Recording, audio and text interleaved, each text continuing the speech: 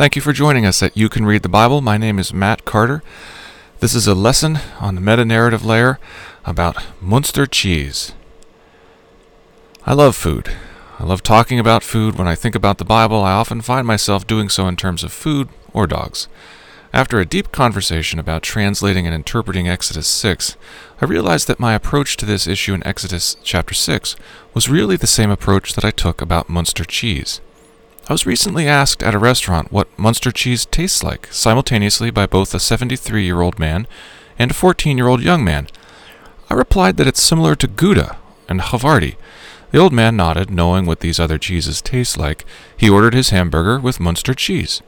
The young man stared back blankly, however, unaware of what these other cheeses taste like. So I asked the young man which other types of cheeses he had tasted, and he replied that he only knew what cheddar and American cheeses taste like. When I pressed him about which kind of cheddar, he didn't know there were kinds of cheddar.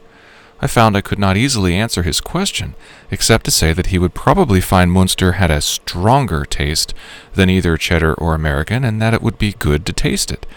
But he stuck with American cheese. To try to explain a taste to someone requires referring to other tastes and textures that are either similar or very different. I don't know of any other way to effectively do that. Taste descriptor words like dry or semi-sweet just don't work well enough in my experience. If you give someone a descriptor like that, they'll invariably reply, so, like, blank tastes? To answer these men's question about Munster cheese, I must translate a taste that is unknown to them into similar tastes that are known to them. For the old man, this translation process was easy and straightforward because he has had enough experience with enough different kinds of cheeses to understand my references. Because of his experience, he can also interpret my references to know that Munster is a safe cheese that would not overpower his hamburger like, say, Limburger cheese would. The young man lacked the experiential know-how to do the same thing, so he found himself stuck with what must have seemed to him like the only safe option, American cheese. Later, as I reflected on this experience, it occurred to me that even if the young man had opted for the Munster cheese, he still would not fully know what Munster cheese tastes like. How could he not know what Munster cheese tastes like if he just tasted it? He would not fully know what Munster cheese tastes like because every taste is relative to other tastes. Not only would this taste of Munster be colored by, say, the hamburger underneath it and the Coke he drank just before it, but more long-term, he lacks enough experience with other cheeses to perceive what is distinctive about Munster that is also not present in, say, Gouda. This means that he would still be unable, for example, to answer the old man's question about what Munster cheese specifically tastes like. Without more cheese tasting experience, the young man is still boxed in and constrained with his answers to honest but limited replies like, it's good or it's bad. With more cheese-tasting experience, this young man would be able to remember his initial encounter with Munster and have it inform and color and shape his new tasting experiences with other cheeses. So I relate this story about Munster cheese to convey to you that not only do we engage in translation and interpretation all of the time, we do so with the advantage or disadvantage of our previous related experiences. So how is this relevant to the Bible? Expand on the Munster cheese example and consider how a person comes to an understanding of what it means to be a man. I don't understand what it means to be a man because I've read some generic description of universal manhood. No, I understand what it means to be a man from remembering my experiences, whether good or bad, and whether real, fictional, or imagined, of what men in a variety of circumstances are like. Just like I will have a better grasp of what Munster cheese tastes like after I have tasted it in a variety of dishes, and after I have tasted other types of cheese, so also will I be better able to understand what it means to be a man only after I know what real men are like in a variety of circumstances and after knowing about different men. Like with cheese, I can get this understanding of manhood not only from lived experience, personally, but also from listening to other people tell me about men in terms that I can understand. This is why the stories we consume are so vitally important to our well-being. We learn so much about life from stories, and stories are everywhere.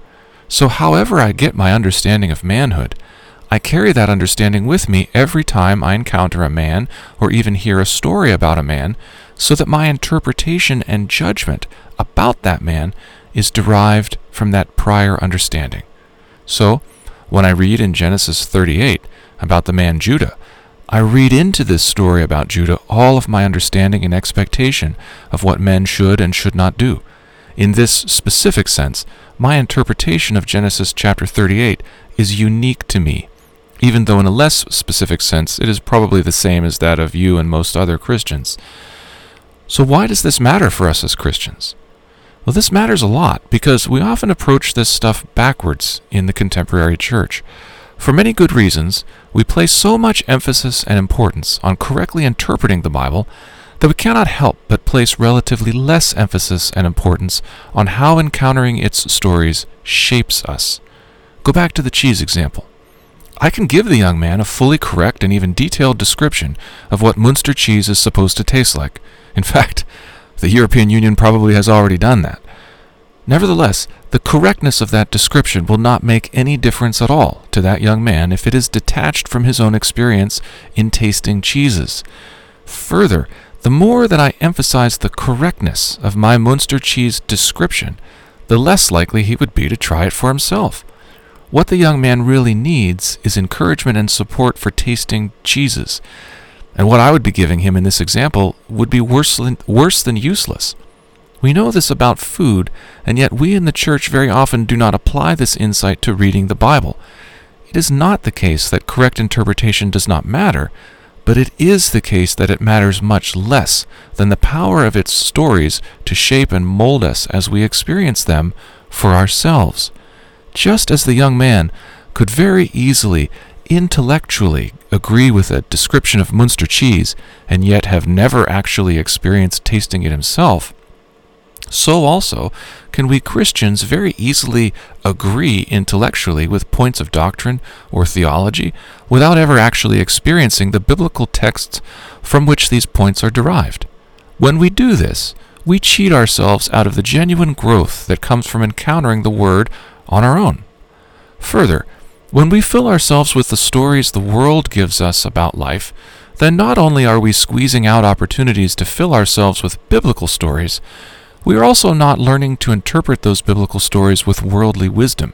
We are also learning to interpret those biblical stories using worldly wisdom. So even though I'm a Christian, my interpretation of men like Moses in the Bible comes from my own experiences with men both in my own life as well as all of the fictional men I've met in books, songs, and movies. If I have not filled my head, heart, and imagination with enough good positive experiences of real manhood, I will not readily be able to discern or interpret truth from falsehood when it comes to depictions of men, whether found in the Bible or elsewhere.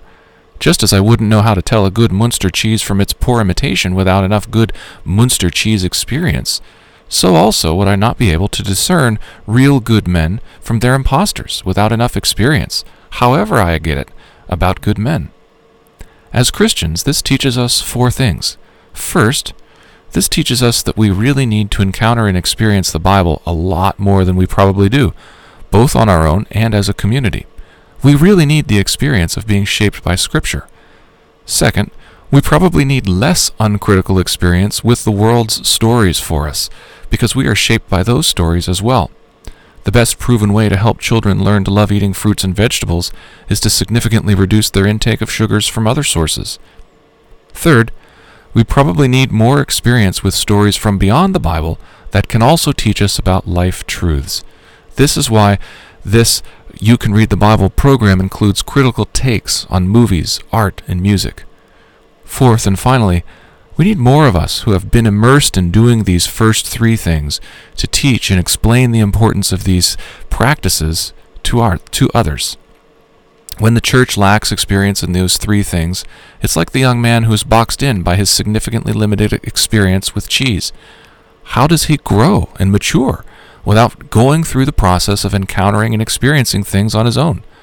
Just as his wisdom about cheese would be really helped by being guided and mentored by someone experienced about cheese, so also would our Christian brothers and sisters really grow and mature if they were guided and mentored in these practices by those of us who are experienced.